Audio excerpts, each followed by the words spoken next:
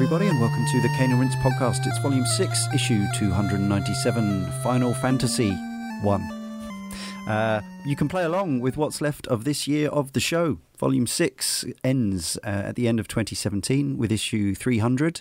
You can find the list at caneandrinse.com, but our next 3 shows, the remaining 3, are Mario Kart 64, Call of Duty, the original, and only the original, and then we close with The Witcher 3, Hearts of Stone and Blood and Wine DLCs.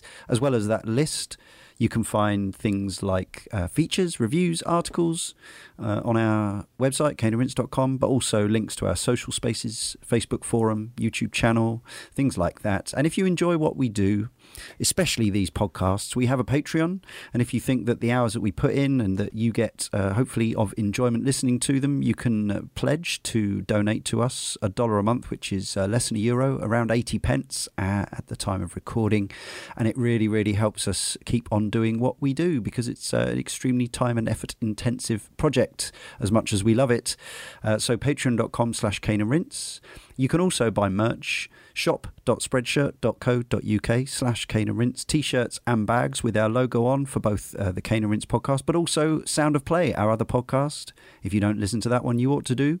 It's our love of video games music, where we talk to community members, composers and other people from around the industry, and listen to tunes from across the history of the video games music medium. I think we have a very exciting guest lined up in the near future, not quite confirmed yet, so I won't say anything, but you should definitely subscribe to Sound of Play as well as this, and review and rate on iTunes or wherever else you get your podcasts. Thank you for listening. Now, joining me, Leon Cox, in issue 297, are Joshua Garrity. Hello there. Also embarking on this epic quest, we have, of course, Leah Haydu. Hello. Perhaps the biggest Final Fantasy fan among us. Oh, I can't wait. Yeah, and especially for this first show, which was originally going to be 1 and 2, but that seemed like a good idea a year ago, less so as we came up towards it. It's John Salmon. Hello. Hi. So yeah, Tony and I, it was probably about 11:30 at night, or possibly even early in the morning, when we were planning this volume a year ago, pretty much. And we thought, we could do 1 and 2 in one show. But as it came nearer the time, it became increasingly apparent that wasn't such a good idea, either for the show or for our own sort of lifestyle quality. So I'm not saying, bad game, but obviously it's time consuming. What we actually think of the game will become apparent, hopefully, over the next couple of hours, as well as some of our correspondence.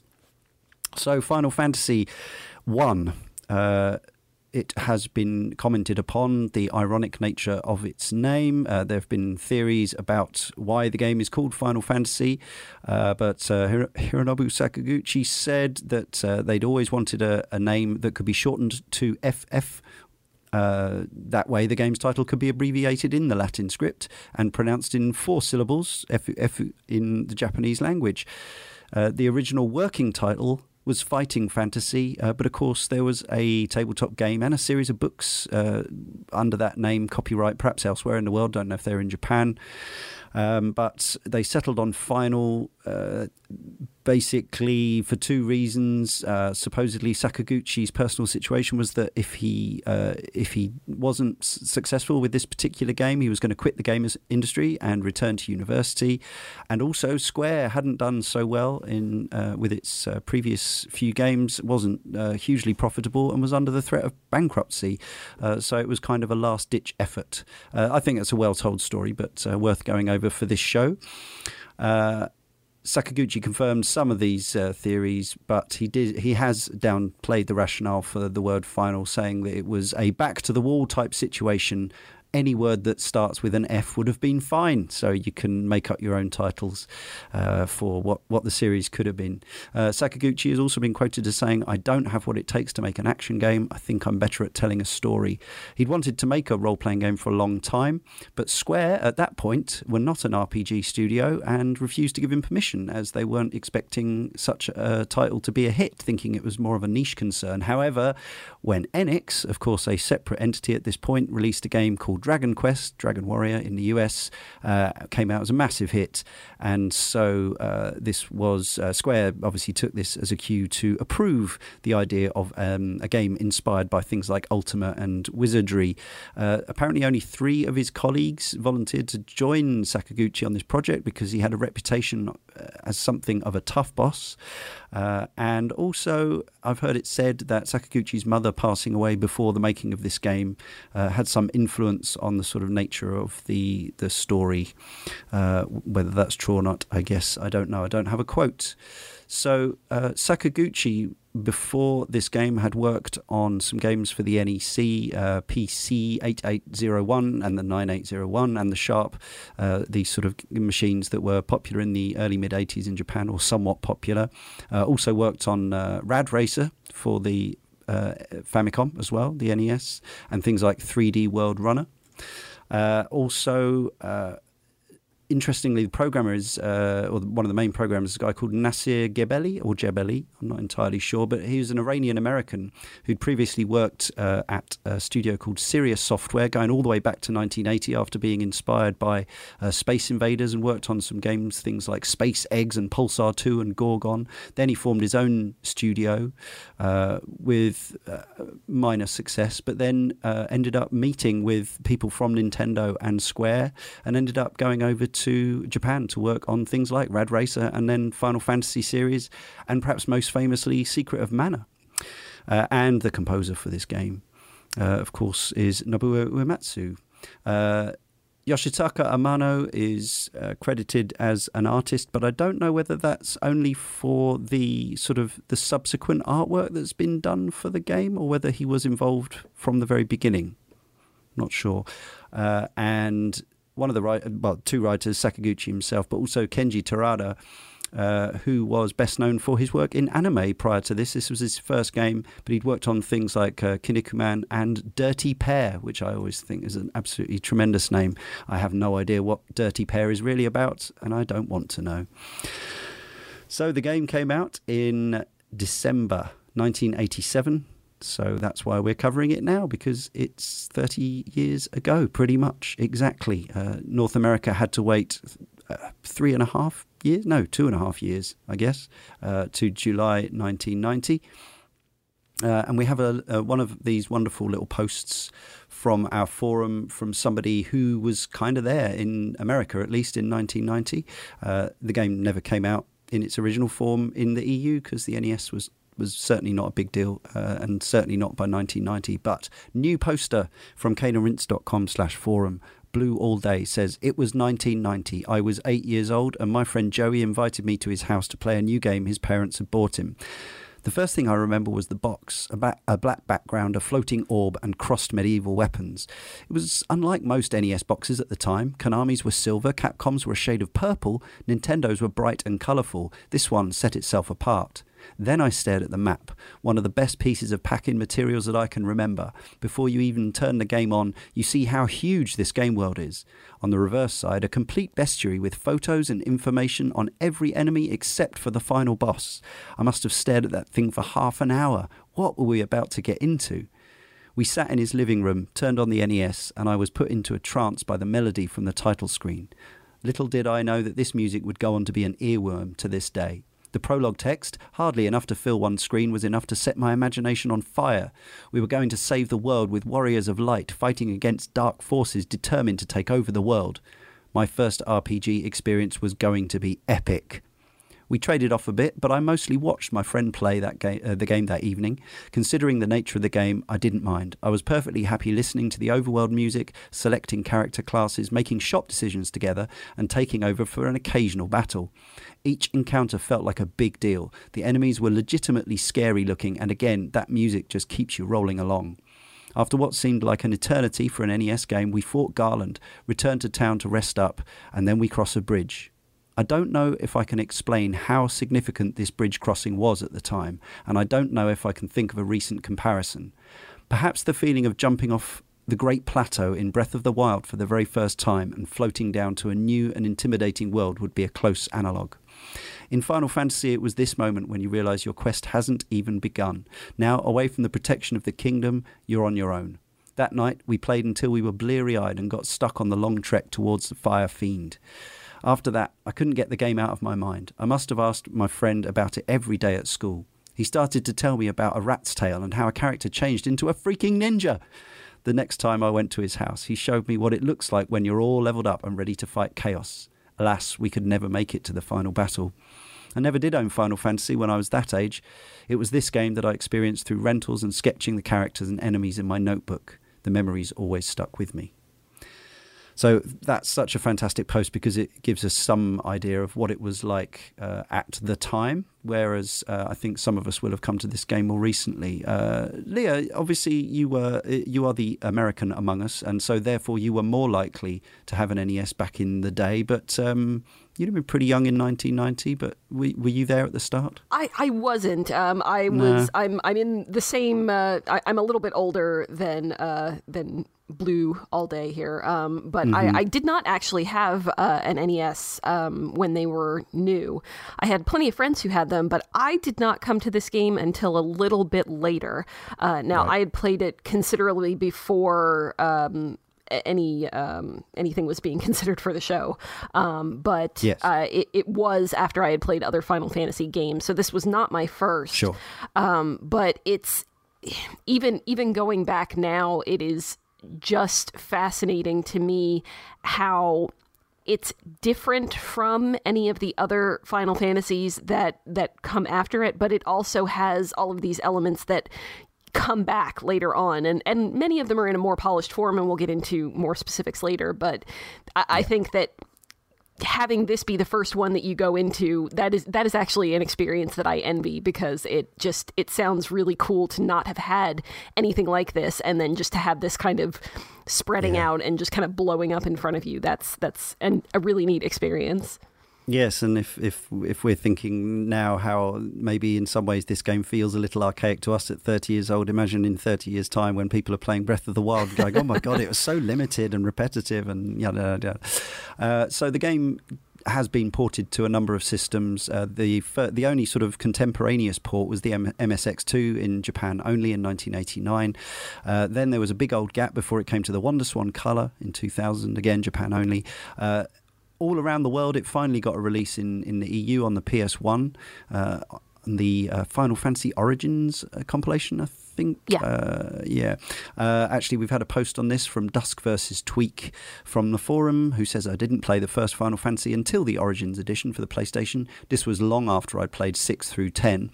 While the first game showed its age in its NES graphics and simplified gameplay, I was surprised by how little had actually changed over the years. I felt right at home with the battle systems, spells and classes. The music was right on point from the get-go, and the sprites had character and made the party identifiable.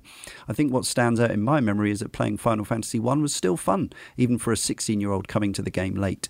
The story was simple, to the point of being non-existent, but what was there was charming, almost like a classic Dungeons and Dragons campaign. There was also something warm about going back to not just the origin of Final Fantasy, but to the NES itself, the system of my youth. So yeah, that was early 2000s. Then there was the GBA version, Dawn of Souls, which was a 1 and 2 double cart, which is the one that I've played for the show. A few other oddments. PSP version arrived 2007-8. You can still buy that and play it on your PS3 or Vita. iOS and Android versions arrived in 2010 and 11, and Windows Phone popped up a little bit more recently as 2015 in Japan. The game sold apparently 600,000 copies across the Japanese format, the two Japanese formats, Famicom and MSX, and over in America, the NES version sold 700,000 copies. So we're not dealing, we're dealing in more than 1 million in total, but not millions in any one territory. As of March 2003, when around the GBA time, the game had shipped just under 2 million copies. PSP version shipped around 150,000 copies. And obviously the game's had a number of awards and accolades over the years. IGN ranks FF1 as the 11th best game on the NES, and Games Radar ranked it the 8th. So, back to our panel then, John. Now, the reason we've brought you back, friend of the show, into this one is because I think we were having a conversation, you and I, and you happened to mention that or maybe Tony told me, but that you've completed this, you got into it in a big way and completed it multiple times? Yeah, to some extent. I think both of the things were correct. I think we talked about it on a Sound of Play a while ago, and right. Every time Tony's mentioned Final Fantasy to me and talked about putting forward Final Fantasy for the show, I keep telling him that I played the absolute hell out of the first game, and yeah, I feel like I should probably talk about that.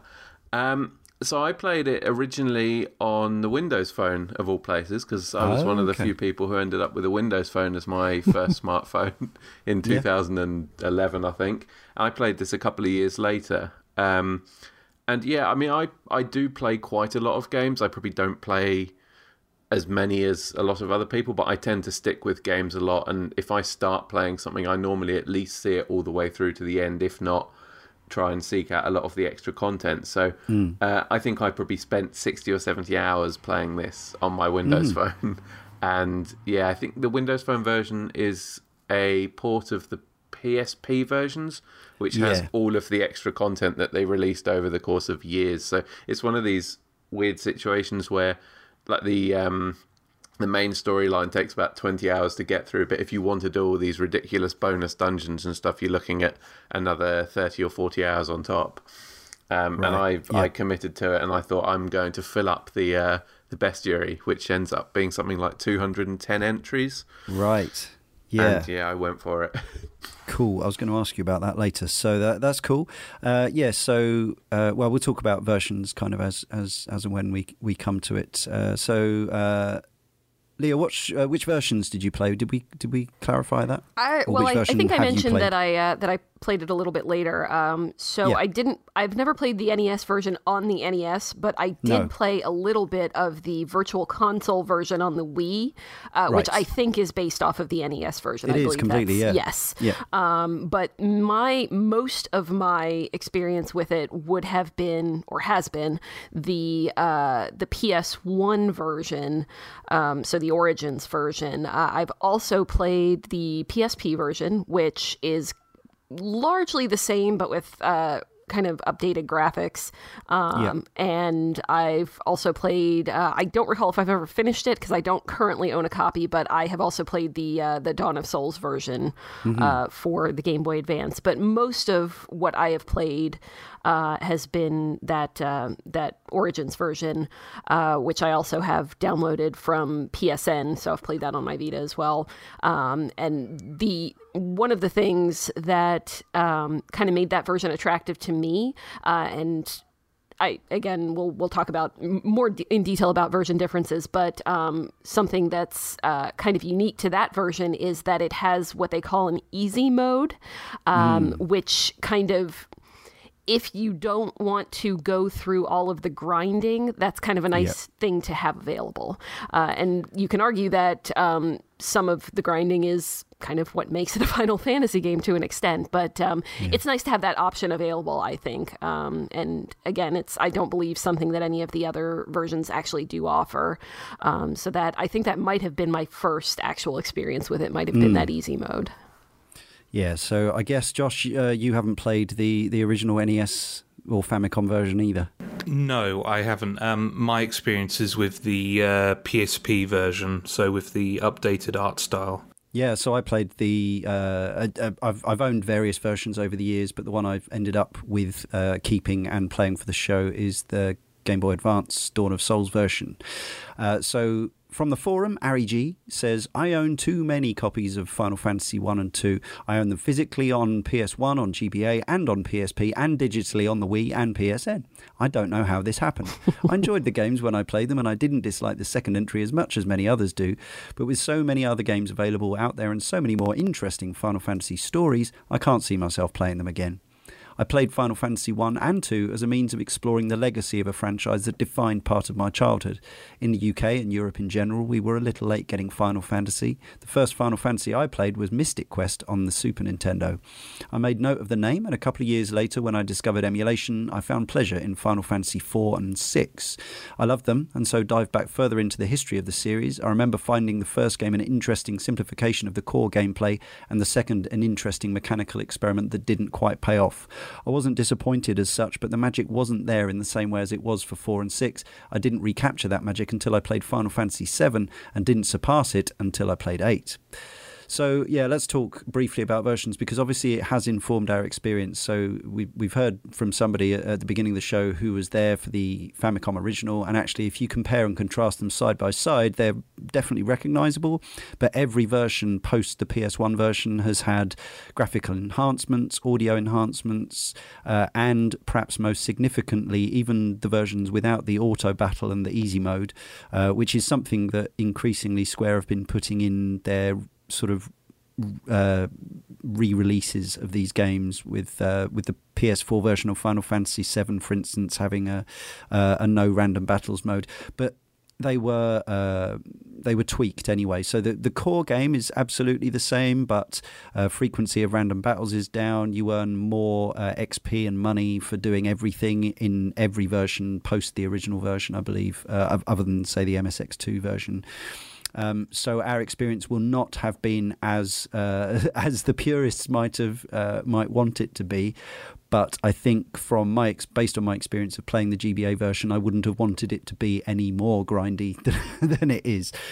So we've all played slightly softened versions, shall we say, slightly at least somewhat modernized versions, so we do acknowledge that the original would have been a more hardcore experience, but time moves on, the world moves on, and the sort of the basic tenets of the game are absolutely still present. It's just been just some of those harsh corners have been shaved off, as we like to say. Chase 210 from the forum says, I've tried playing the first Final Fantasy a few times now on PS1, GBA and PSP, and I've never enjoyed it really. You can't deny the impact it had on RPG games as a whole, mind, but as a game I don't think it's held up well, and that's the updates it's been given in the iterations I've mentioned. The NES one on the NES Classic is even worse. Right, so I forgot that it was even on the NES Classic, because they don't exist. But I would actually, I think, if I ever do get my hands on one of those, like to kind of go back and try that version again, just to kind of see how it holds up with what I've played since then. I'm curious. I don't know if I would ever finish it. I was actually watching earlier today a speed run of the original on the NES, and just some of the manipulation and some of the things that you can do in that game are fascinating, but just going through it as kind of a kind of air quotes pure experience, I think would also be really interesting at this point. Yeah, and so I suppose one major change, obviously there have been a few little mini cutscenes and things added on top of the original, but also the way that the general battle screen is displayed it's ever so slightly different. Is it like they exist in two windows rather than one? Is that right? So there's kind of a divide between the hero party and the enemy party, or I guess it's just purely a visual. I think that it is mostly a visual thing, and that's true for a lot of older JRPGs in particular, where turn-based didn't mean so much. And this confused the heck out of me when I first started playing JRPGs, because I would play something that was a little bit older and say, well, they're not even hitting each other. It's the one guy steps up and swings his sword, and then numbers pop up over the enemy, and that's how that goes. They're not really fighting. But yes, this is one of those, and I don't think that it looks bad. I think that the pixel art in particular actually looks really good, but it is of that era. That's actually something I wanted to ask you all about. We're going to be saying JRPG a lot. Sometimes in recent times we've been picked up for not really explaining what a game is, and we're just we're assuming a lot. And actually, there's a lot of stuff about playing this game. I played it having played quite a number of JRPGs, probably not as many as you, Leah, possibly not as many as you, Josh, but there are so many sort of oddities and curios about this game that I immediately took for granted because I was so used to them, including the exact thing that you were just talking about, Leah. So are there some things that you can think of that if people hadn't played a game like this before that we should say before we continue talking about our experiences with this game, like stuff like the characters don't hit each other, and it's turn-based combat. Is there more that we should kind of clarify without boring our hardcore listeners? I think that, to me, what I think of as the main difference between a JRPG and a Western RPG, I guess you'd call it, is you don't have as much impact on your character's personality in a JRPG. You may be able to still direct how they develop mechanically. Like, for instance, in this particular game, you can make your characters a mage, so a magic user, or a fighter, so that they're using swords, or you can make them into a thief so that they have, more stealthy abilities. But you don't really get a whole lot of dialogue choices or things that you can steer them into as it relates to character developments. Now, it's a really, really broad characterization, because not all JRPGs are like that, and not all Western RPGs let you customize your character on a personality level. But that's kind of, to me, a JRPG has always meant something more along the lines of they're giving you a story and you're filling in the gaps in that story, rather with than numbers. You're making your own story with your own character. Does that make sense? So you're hitting each other from one side of the screen. Yeah. You get points to make yourself better at things, so you can swing your sword better. You get more strength. If anybody has played tabletop role-playing games, in particular Dungeons and Dragons, which somebody mentioned, I believe, in one of the posts from previously, this is very much that. This is by far the most heavily D&D influenced game in the Final Fantasy series. You can see a lot of that in this, in both a lot of the character designs as well as the developments of the characters themselves. That's a really big thing.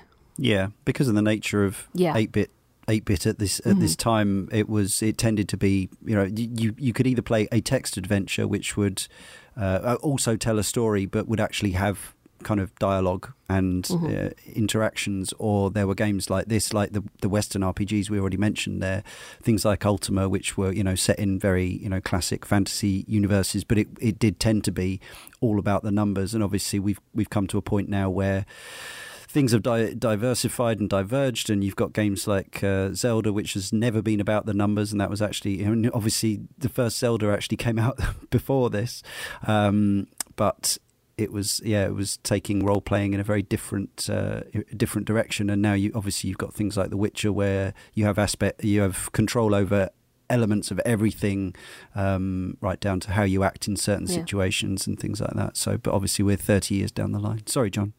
I was going to say that the bestiary in this is completely ripped out of a D&D handbook. Yeah, right. Even to the point where there's a whole bunch of goblins that are. You get a goblin, then one that's slightly more powerful than it, with a colour flip on it, and it's much more D&D than I was expecting going into it. It's not what I thought of as a classic JRPG with my fairly limited knowledge when I started playing this.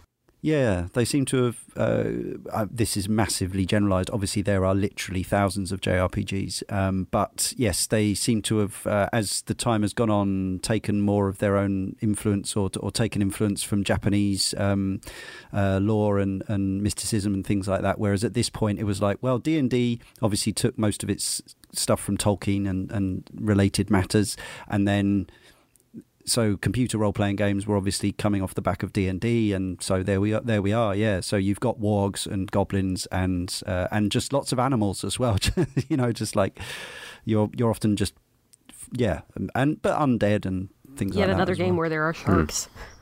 Oh yeah, sharks, not with legs though. No legs. Disappointing for Mickey. Of sharks. yeah. Let's talk about the scenario then. I think it's just the bare bones archetype. It couldn't really be any more straightforward. Yeah, and just to be negative straight from the off, that's fine. It made me realise how important all of that stuff is to me for this style of game. I was thinking a lot while playing this, thinking a lot about the original Legend of Zelda and kind of comparing this to that, and why while it's not my favorite in that series, the original Legend of Zelda, the core of it was compelling, whereas for me the core of this wasn't.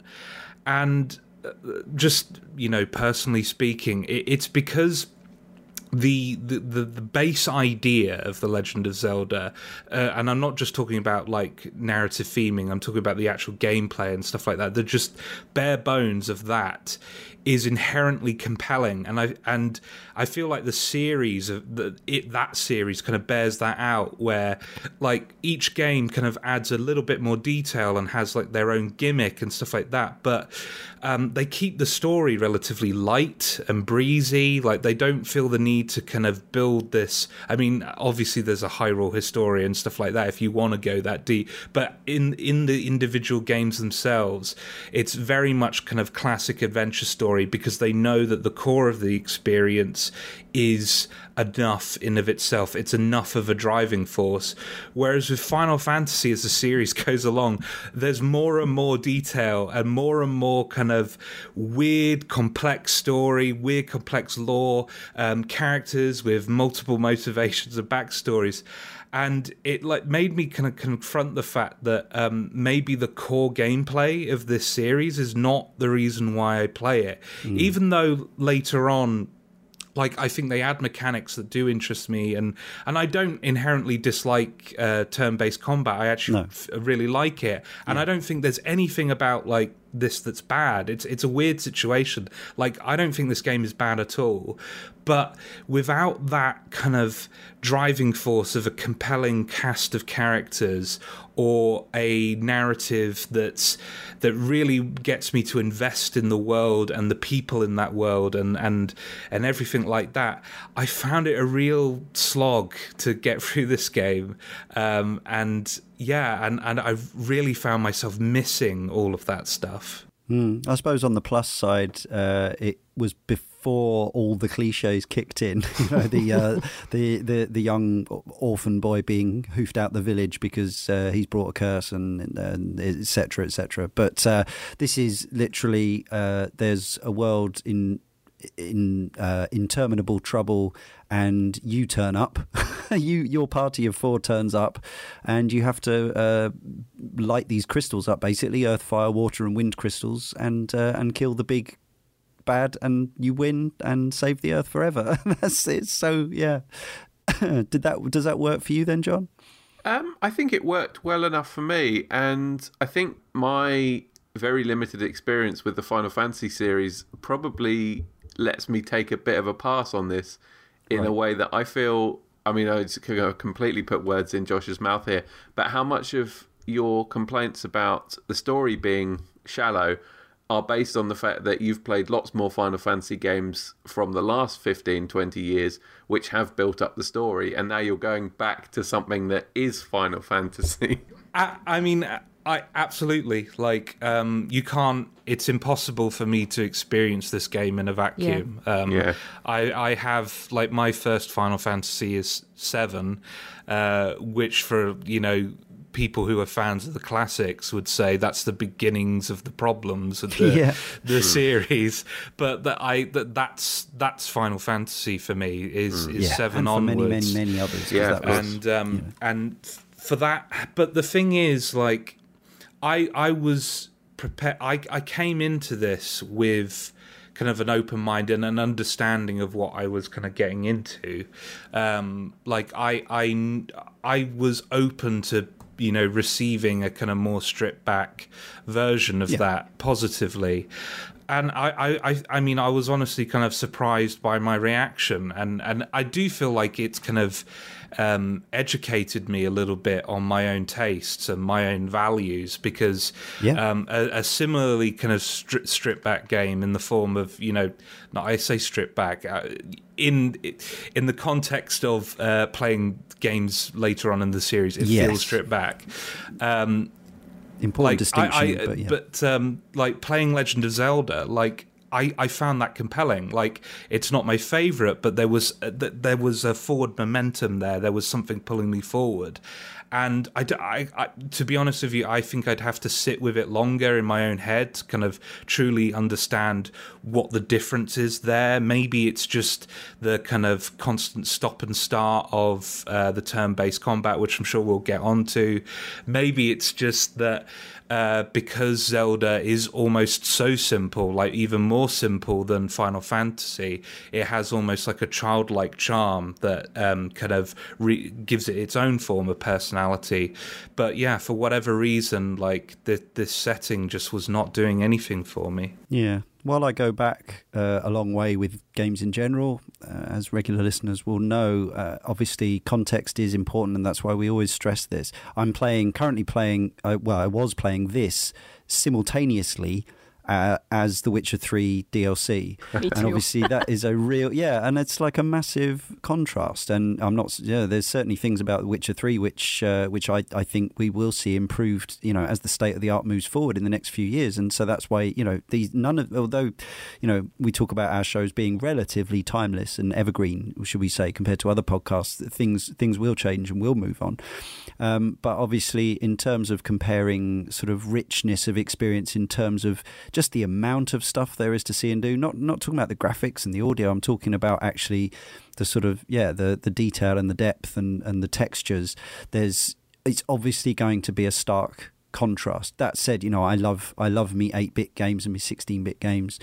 But like Josh, I had a similar realization, which is that although I'm perhaps often when we talk about games that we've played on this show, I'm probably the person who I probably pay less attention to the narrative compared to some of the other Cane and Rinse team members. But actually, again, same experience in this. It's like when it's gone, I noticed it wasn't there, kind of thing. I think the Dungeons and Dragons style setup for me is something that keeps me interested in it. I like the idea of here's a fire area, and here you're going to get something that helps you breathe underwater, and go to the underwater area, and the boss is going to be a big squid thing. And I don't know what it is, but there's also an aspect of this game. The storyline to me felt like it was very much almost broken up into two parts, where the first part of the game, you have what I think my best sort of simile that I could draw at the time was, it reminded me of something like the Game Boy Legend of Zelda, where you've got the little side quest where you find a toy and somebody trades it for something else, and then somebody wants it, and you go through the course of the whole game trading. And the beginning of this, I think you might fight the first fiend before it finishes, but it's a case of go here, this person wants this thing, go to the next village, find it, beat a boss, get the item, or beat a boss, get to a new area where the item is, come back. The person either flat out gives you another item, or opens up another area, or gives you a canoe so you can swim across to the next bit. And it goes on like that for probably longer than I was expecting it to, just trading bits and pieces. I was actually surprised by the sort of the very obvious gear gating in this game. I was expecting it to be more free form and open, a bit more like the Legend of Zelda that had come out the year before, but actually it's got elements of arcade adventures in that sense. That's actually the most sort of, it's not really a puzzle as such, although some of the signposting would leave a lot to be desired by modern standards, in terms of there are quite a few areas, as we talked about, people always say about in the first Zelda, the bush you have to burn. There is a hint somewhere, but it's a bit vague, and there's one, people get sucked into bombing every corner of the screen. There are some bits of Final Fantasy 1 where I think, without referring to a walkthrough, one would spend many hours just wandering and getting into endless battles. But actually, you're right. When you complete a section or whatever, you get an item, and that allows you access to the next section. It's actually, I think it probably influenced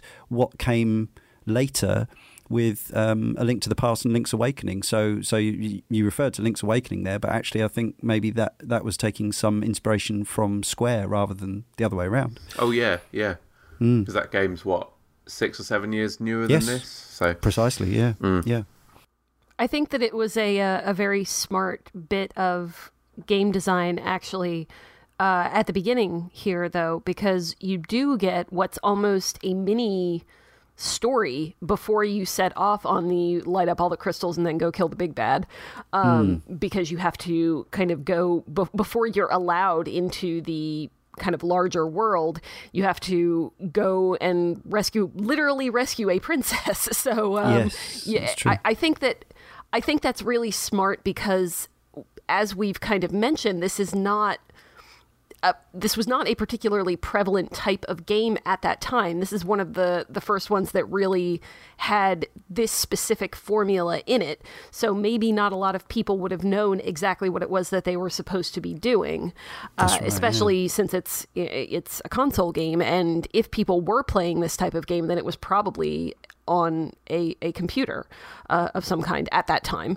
Now, if you get through the beginning of this kind of little quest line and it's just really not for you, then you've kind of learned something at that point. But if you go on and you go into the larger world, you've had a little bit of practice, and you've kind of geared yourself up mentally and literally in the game to kind of be better suited to go do that. So I actually think that that's a really smart thing that they did. Now, obviously, with talk of aesthetics, it's going to vary depending on which version you've played. The resolution gets bumped up, basically, depending on how recently the version that you're playing was released. So I was playing early 2000s Game Boy Advance version, so it looks more like a 16-bit game. So they've kind of upped the graphics, so it looks more like one of the Super Nintendo Final Fantasies, which makes perfect sense.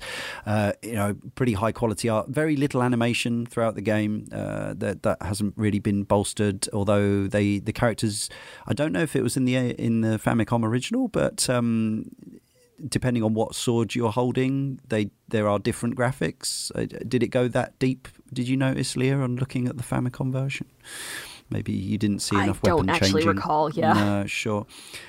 So there's some nice 16-bit backdrops. The world map is incredibly simplistic with it's all built out of blocks basically, but they've made some efforts to make it look attractive. So there's some nice stuff to enjoy here. I played it on a GBA Micro, which is a very small screen, amazing little, reminded me how wonderful that console is, but also has the effect of when you go back to playing on a full size screen, everything looks amazing and massive, especially to these tired old eyes of mine. But it's I think the NES Famicom version obviously looks more of 1987 or 1990 times, and the versions that we play look a bit more, just a bit more colourful and a bit more high res and detailed and stuff. Nothing blew me away, but it certainly wasn't unpleasant on the eyes. I would say that out of the versions that I've seen on YouTube, I think the Game Boy Advance version, I think it looks the most attractive in terms of art style. I think the PSP version, so they kind of redrawn the assets so they don't look pixely. Smooth them up. Yes. They smooth them up, and it's weird because it's like there's higher fidelity, but there's less personality. It looks more clinical, and I think the kind of 16-bit kind of era style that the Game Boy Advance version has is just a bit more charming and a bit more it just has a bit more personality. Be nice if they'd kept the option in all subsequent versions to have the original graphics on, as we see with a lot of re-releases. But anyway, how did the Windows Phone version look, John? Enough to spend many hours playing it, clearly. Yeah, I thought it looked really good. Now, I know that there are a lot of, well, probably not a lot, but there were a reasonable number of different Windows phones, and I think they had things like you get with the other phone versions of this game can only run on a certain operating system with a certain amount of RAM in it. And I mean, one of the things I specified when I got the Windows Phone was part of the reasons I wanted it was because at the time there was a model called the HTC Titan, which I think was the biggest smartphone available in late 2011, like early 2012. Display, yeah. It was like a 4.7-inch screen or something, which I think is probably smaller now than your Samsungs and new iPhones and things like that. But it was very big at the time compared to some of the others that I'd seen. It was certainly a lot bigger than the whatever iPhone model they were on back then, and it had some sort of super something or other screen that I looked at them in the shop and thought, man, I want that one. It was £500, but I want that one. iMelter. Yeah. So on that, it looked really, really nice, and the touch controls on the screen. I mean, it's never the most amazing thing, but they do a reasonable. There's a reasonable way of putting a little touchpad on the screen for movement, and then a couple of buttons. And I'm actually playing Final Fantasy 2 now on my current phone, which is now an Android, a Samsung, and it's absolutely fine. It's the almost identical style. Yeah, that makes sense. And so, Leah, your version, did it look pleasant to you? Again, with the context within which you were playing it. Yeah, I mean the PS1 version I think is probably somewhere between the PSP version and the GBA original. Yeah, it's not completely smoothed out or modernized, but it's a little bit cleaned up, for lack of a better word. They do add a few cutscenes and a little bit of just animation in between things,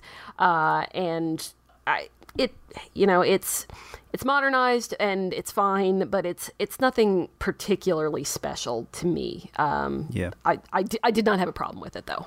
Sure. It maintains its art style throughout, though, unlike certain later installments in the Final Fantasy series. True. Jumping ahead a year there. And musically, so obviously Uematsu making his Final Fantasy debut here, like the rest of the team. There's some familiar tunes, or at least one familiar tune on the title screen, which is a lovely piece. I think pretty much everyone who's ever enjoyed a Final Fantasy will have some sort of love for that piece or nostalgia for it. Again, depending on which version you've played, you'll have a different arranged version. Obviously, if you go back to the original, you'll have familiar NES Famicom sounding beeps. As we bring it forward, the soundtrack becomes more 16-bit, and then I think, I'm not sure, does the PSP or PS1 versions, they have something like an arranged soundtrack? Do they sound slightly more MIDI synth kind of thing, or are they more closely resembling like a 16-bit soundtrack as the graphics are? In my head, it sounded like a 16-bit, and when I was listening to the soundtrack on YouTube earlier, it sounded almost identical to a 16-bit style. Yeah. And that's what I remember. So I don't think they've changed it up for the PSP version. Yeah. So from my perspective on the GBA Micro, which is, I think, a great way to play these games, is that there's issues with the sound. Whether you have it, if you have it through the speaker, it's very tinny. If you have it through headphones, it's very hissy. It's a weakness of the machine. But I could hear through that, despite that. And I do have another way of playing GBA games, which is on the thing that slots under my GameCube, the Game Boy player. There are some really nice tunes in there, but as you'd expect, there's quite a lot of music in the sense of, and quite a lot of different melodies, but none of it's very long. The loops are quite short, so I did end up playing chunks of this game with the sound off, I have to say, and doing other things.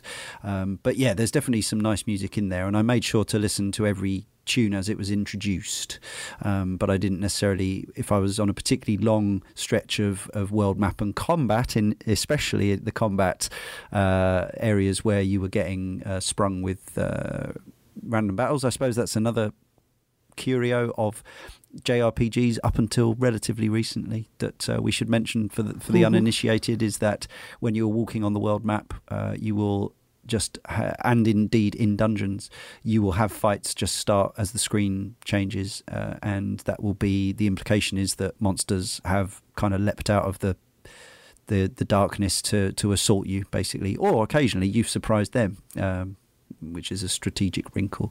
But yes, musically pleasant but repetitive was my takeaway.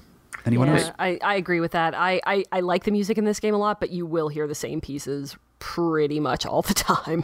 Yeah, the entire soundtrack, it's not very long. It's only about 45 minutes. So, okay, for a 30-hour game or more, you're gonna feel that. However, Blue All Day, who we heard from earlier, and we're going to hear from again as well, says, thank God the journey includes some of the best music of the era, and in my opinion, any era of gaming. The prelude, main theme, overworld theme, and Matoya's Cave are all such engrossing themes. It's no wonder the series came back to some of them over time. I never would have imagined that I'd be enjoying these themes played by orchestras as an adult. How lucky we are. Which is a very nice sentiment. So yeah, we've kind of already touched upon this with the gear gating, but what more is there to be said about exploration of the game world? As I say, I think signposting is an issue. You can get some hints from a dancing lady in the square of the first town, but she's not that forthcoming. There's very little sort of script in this game, so you'll find a lot of characters saying the same thing over and over again. Another trope of JRPGs is you exhaust the dialogue options of characters within one button press, and then you forget you've spoken to them because they all look the same. They don't literally all look the same.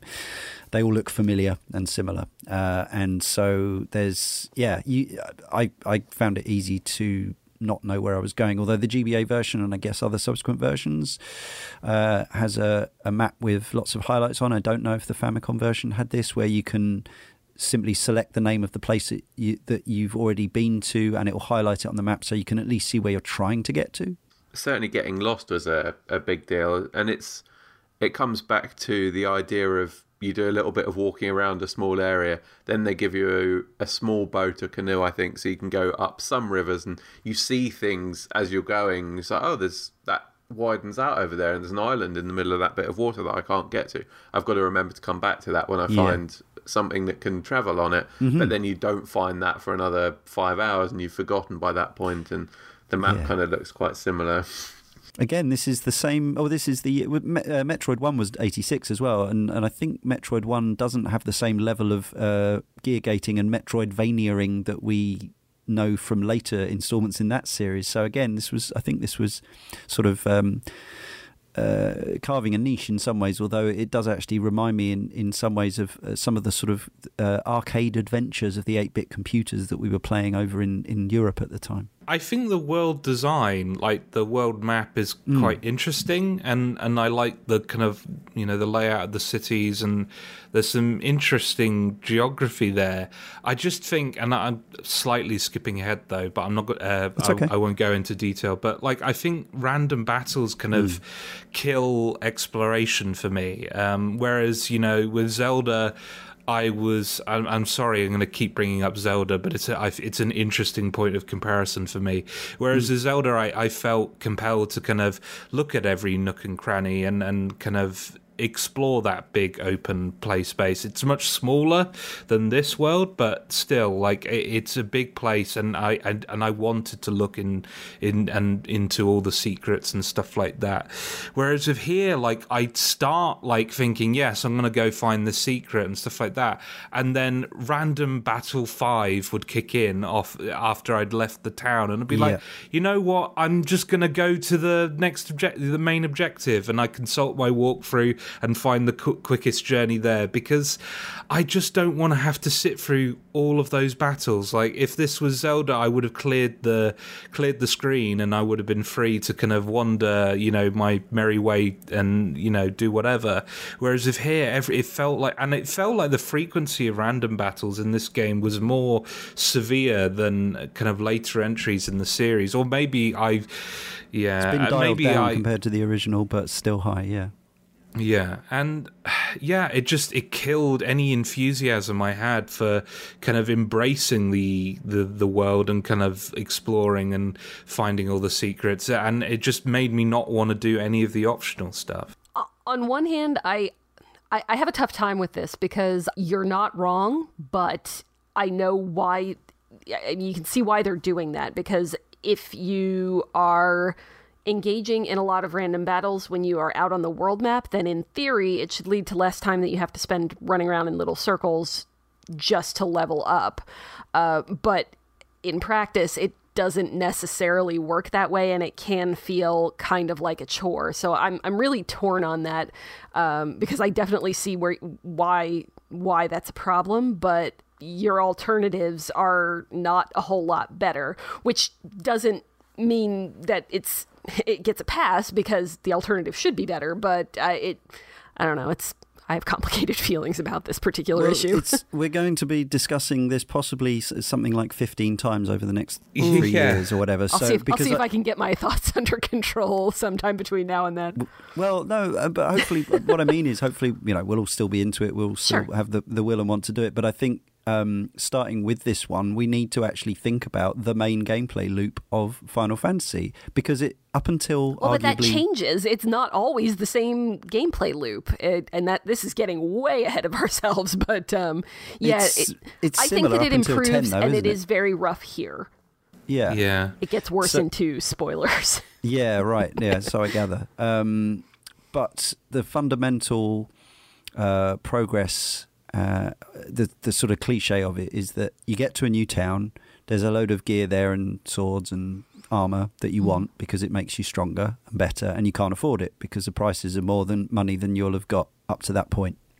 So you go back out into a nearby area and you wander around until you meet monsters and you kill them, and eventually you can afford the stuff, and then you go back where you were and it's much easier and you can move on, and so on and so forth. That's it. That's about as reductive as we can be about it. Yeah. And I think maybe one of the things that some people don't enjoy about these games as a whole, and I have an issue with it here, and I realise there will be subtleties and changes to this. It will develop over time. Is that I want to be engaged by the strategy of the combat. So I want there to be enemies some enemies are weak to some things, and some enemies have particular attacks, and all that's here from day one, from Final Fantasy 1. There are things are weaker, some elements are weaker to other elements, and so on and so forth. But the problem is you can ultimately either over-level yourself to the point like I did, whereas I was way over-leveled by the end of the game. So I got to the final boss. I'm sort of jumping ahead here, but it's relevant.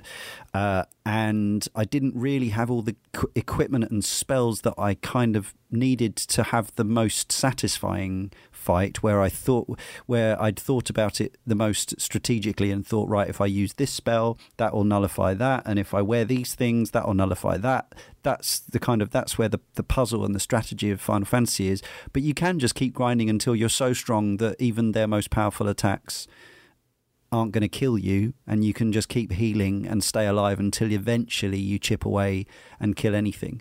So that's kind of that's my challenge to the Final Fantasy lovers is kind of where the sweet spot is. And I've tried playing these games a lot, and this is the first time I've finished one, and I think part of the reason why is I've never made my peace with that core gameplay loop. Like, I find it compelling on a level, but equally I feel that it's a bit like it feels like it's easily broken. The aspect that hasn't aged well for me, and I think I'm going to find this with even the entries that I love, is the random battles in the kind of dungeons and the open world.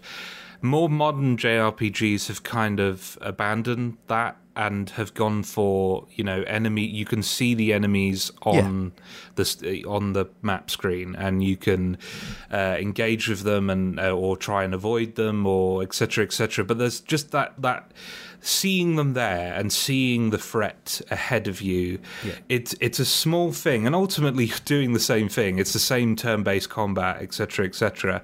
But just knowing the quantity of the threat ahead of you and knowing exactly how much combat you're going to be engaging with does so much for my willingness to kind of persevere and kind of push forward. And we should say that some JRPGs were starting to put them on the map in the 90s.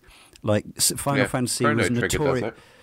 Yeah, Final Fantasy was notoriously stubborn about this right up until the early 2000s, and it became a bit of a rod for its own back, I think, where it was one of those things that they didn't want to change because the fans expected it, but then a lot of players found it completely anachronistic and were sick of it. Yeah, and also I do like turn-based combat, but I think there needs to be kind of an emphasis on something else rather than I have a bigger number than you.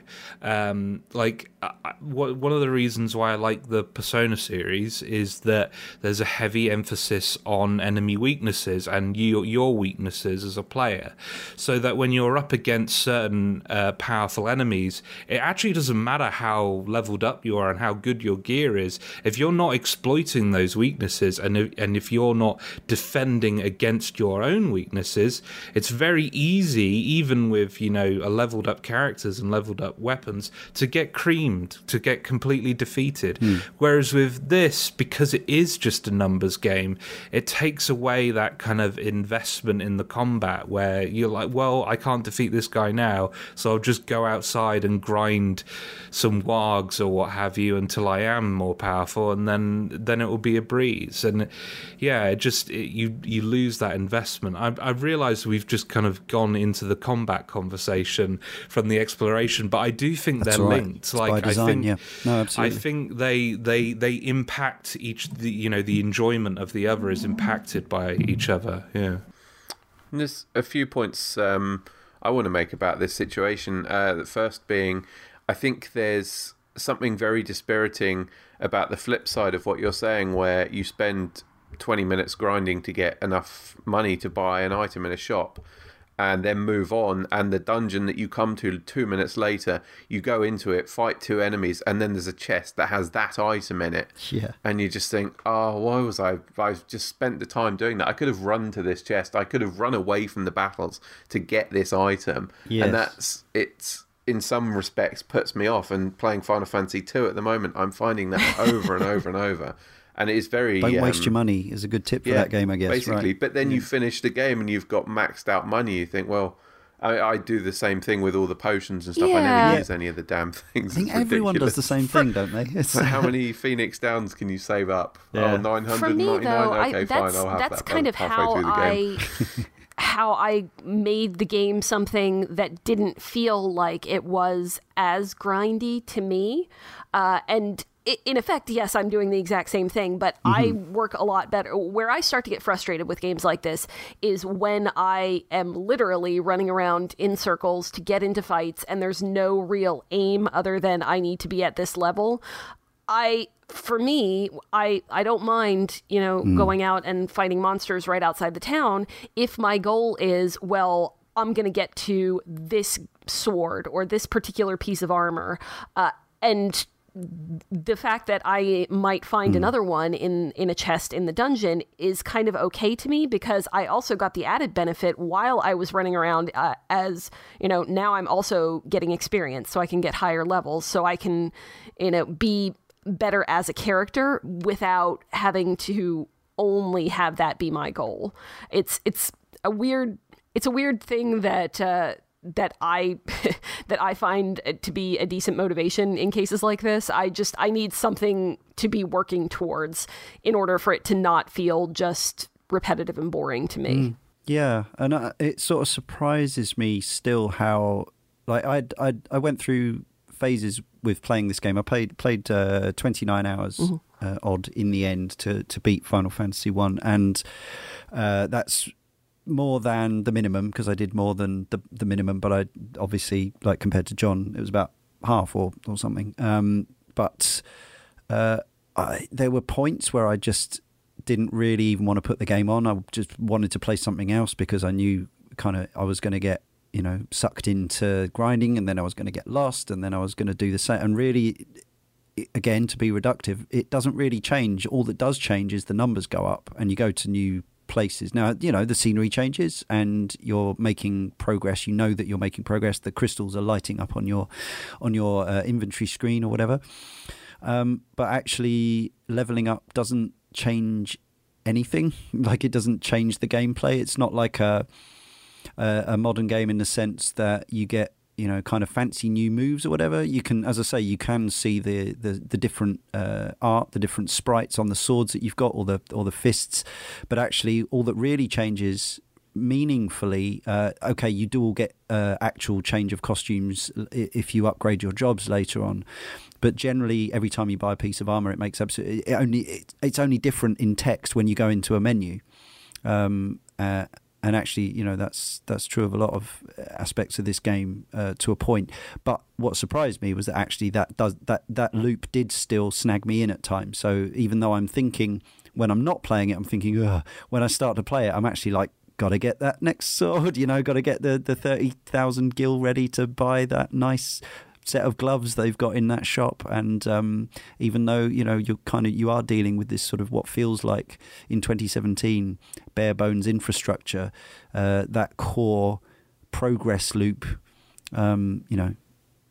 still has the power to get its hooks in. Obviously that works on you, John, to the point that you continued. We're not specifically going to talk about kind of post-game, end-game stuff here, but obviously it was, you're talking about filling out your bestiary, for instance. So that was obviously that was a motivator to you to like all these pointless digital trinkets we have. It was another checkbox, basically, wasn't it?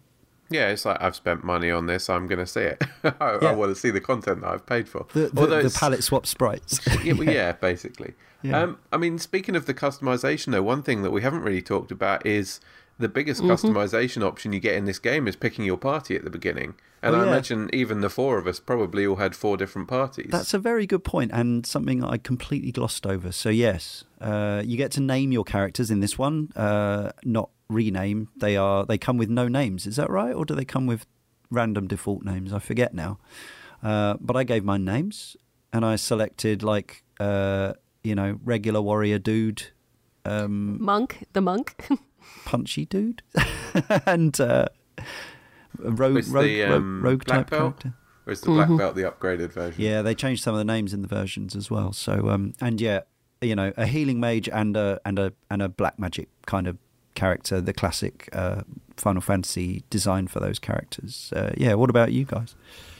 I think I probably might actually be the same as you. I know I had the regular fighter, I think it was the thief, and then I had one of each of the black and white mages. Mm-hmm. Yeah, mine was same as Leon's, except for I've played with both the monk and the thief. I tend to go with the thief. I like to be able to steal stuff. That's what I had. I had the thief, but I never really ended up using the thievery abilities, and it ended up, because later on you can turn him into something else. So he what turns the options, into a ninja. That he becomes the ninja. That's right, which is a lot of fun. So the red mage is one that we didn't use between us, Josh, unless you had a red mage.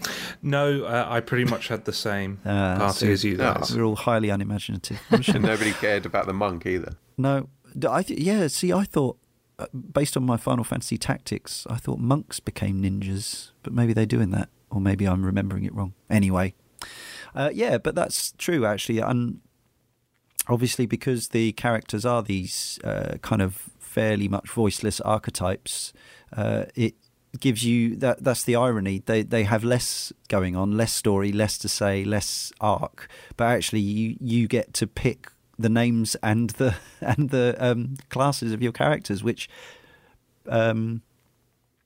it drops out the series after a while, doesn't it? Now I'm going to find out when, because I haven't played all the games yet, but I think they change back and forwards, don't they? Well, kind of.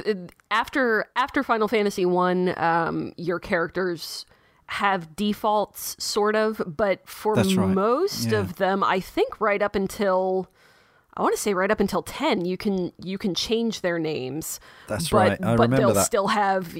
I had some very rude things that Titus got named in Final Fantasy X. But you can change most of their names, but it gets a little tougher once you start getting into where the characters are fully voice acted. So I think that probably has something to do with why they dropped off that particular bit of design. But these characters are complete blank slates. They really don't have anything going on other than what you project onto them, and that does change even as early as 2. You start getting some character writing, I suppose, for the party members, but it does vary in how much customization you can still do up until about 4. Yeah, sure. It's certainly a different system when, as far as I'm aware, in this one you can pick any selection of people that you want. one of the strategies I saw for taking down one of the really high-end bosses was have a party of 4 red mages. Right. Which seems crazy, but I don't know, it must work in some respects. Yeah, I'd worry about doing that, not having a balanced party from the off, but I'm sure, no doubt, there are people out there who've tried everything in this 30-year-old game and every possibility. Yeah, there are festivals and people do arrange kind of events where you either use a randomizer to have your party chosen for you, or you can also, I think a pretty popular one is the 4 white mage challenge, where you're supposed to be able to beat the game with 4 white mages, which sounds real rough, but apparently it's possible. People will make their own challenges with pretty much any game, but it's very popular on this one. Yeah, that makes sense. Ashman86 from the Cane Rinse forum says, somewhere between the release of Final Fantasy XII and Final Fantasy XIII, I set out on a personal quest to collect and play all of the mainline Final Fantasy games. I had already finished and adored Final Fantasies 7 to 12, and I consider myself a dedicated fan of the series despite my relatively late introduction to it. Eventually, I also picked up a DS, which afforded me access to the Game Boy Advance's library, and it was by this route that I finally got my hands on both Final Fantasies 1 and 2. It was obvious from the start that the game lacked the depth I had come to expect from the series in terms of both game mechanics and narrative, but I'm not sure I expected anything more or less than that. It was an 8-bit era JRPG, and the very first chapter of a now legendary franchise. I found the fundamental gameplay loop to be addictive fun, and I enjoyed handcrafting my very own party from the get-go. I was surprised by how D&D the whole thing felt, and while I was familiar with the game's jobs or classes because of the later entries in the series, I balanced my party in the same way I might an Infinity Engine game or a dungeon crawler. In many ways, I suppose that's precisely what FF1 was. In classic 8-bit game fashion, however, I eventually hit a point in the game, a little more than halfway through, when I was just completely at a loss as to where or to how to progress in its story. The dancer in one of the town's squares stopped giving me helpful hints, and I wandered aimlessly for a bit in my airship before losing motivation completely. I set the game aside, and while I always intended to return to it, I suppose I might do so one day still. I believed I had seen and done enough of it to gain an appreciation for the series' roots. I'm sure you did, Ashman86, but yeah, that's walkthrough time for me on the many occasions where I just didn't know where to go next. So I think we have talked for the most part about characters and classes and combat. Is there anything else obvious about that whole side of the game that we should remember? One of the things I was just thinking about, and I don't know if there's any mileage in this, I think it's been kind of gone over in other places, but actually the fact that we call this a role-playing game, I suppose this ties back into what we were saying about story and where the character progression is more based on numbers. But did anyone... I don't know. Is there any merit to a game like this being called a role-playing game? Are you playing a role, or is it a kind of strategy, combat, adventure? I don't know. Not that we're going to rename the genre now.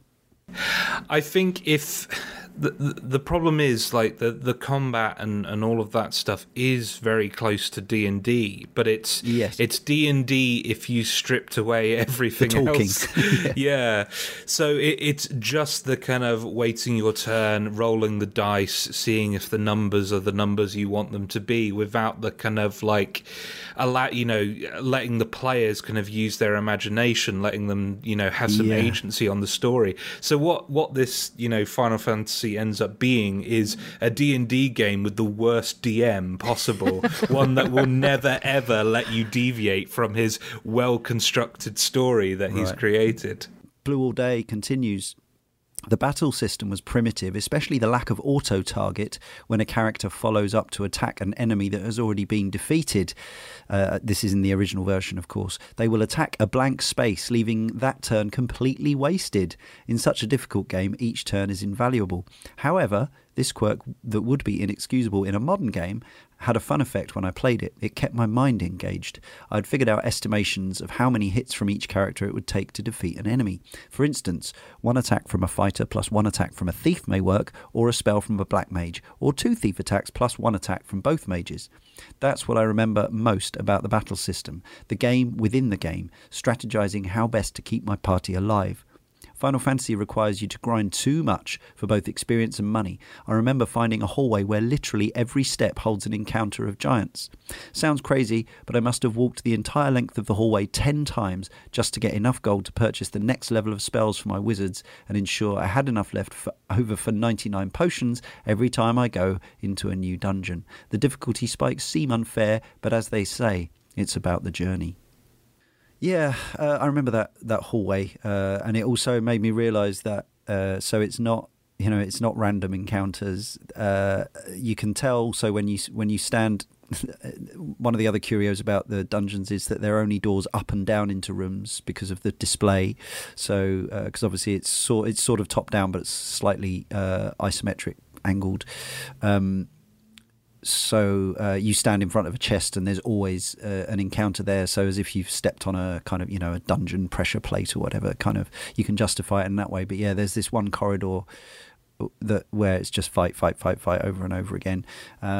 And it makes you realise you can stand completely still and you won't get attacked ever, which is quite nice because I don't think I ever worked that out when I was playing Final Fantasy VII 20 years ago. I was just, and maybe it works differently then. I'm not sure. I can't remember. Did you have to be moving to get into a fight in that game? Yeah. Yeah. Okay. So they kept that for a long time. But yeah, just lots of weirdnesses and things which, having played little bits of lots of other Final Fantasies, including most of 7.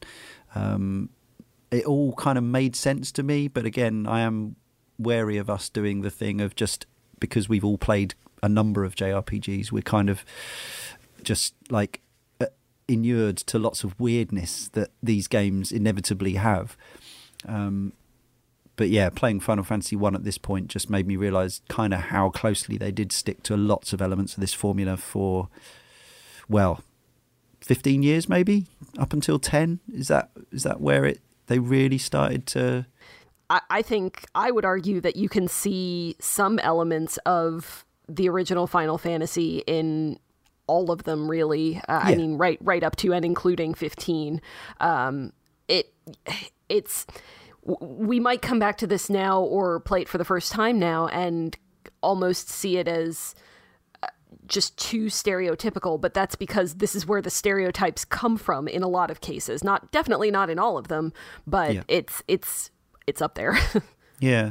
I was wondering actually, so I think some of the translations have been updated for later versions based on some of the tropes or elements that were now normal, but was it Ether in the original release? Was it always Phoenix Down and things like that?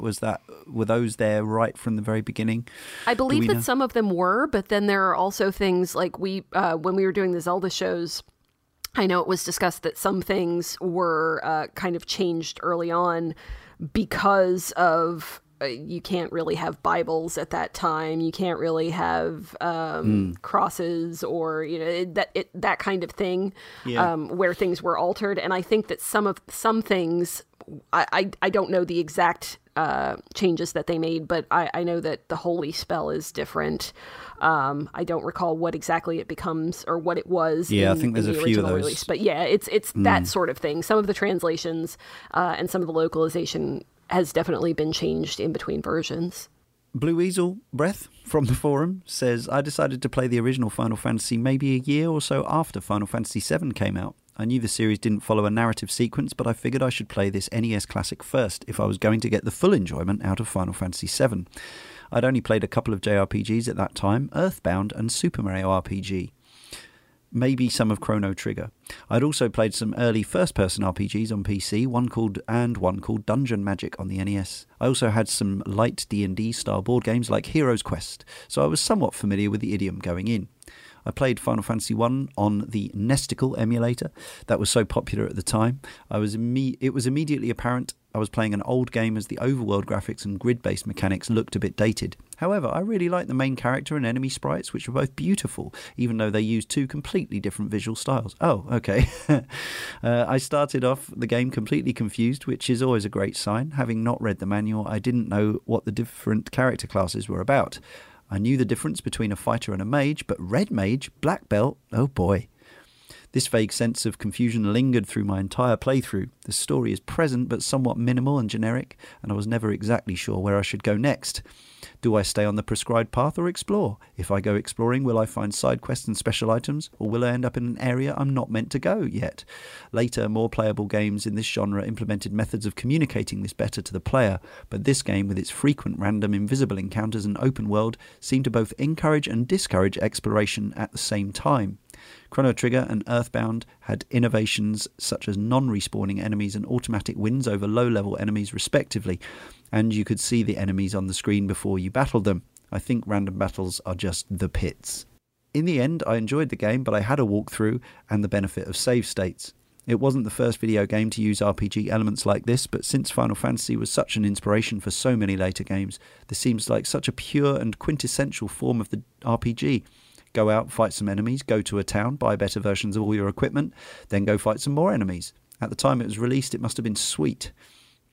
I've never touched any of the remakes, although I've heard good things. In the end, Final Fantasy games end up being somewhat of a chore to get through. Even though I enjoy elements of them, I understand why others would love them, and I'm intrigued by them when I'm not playing.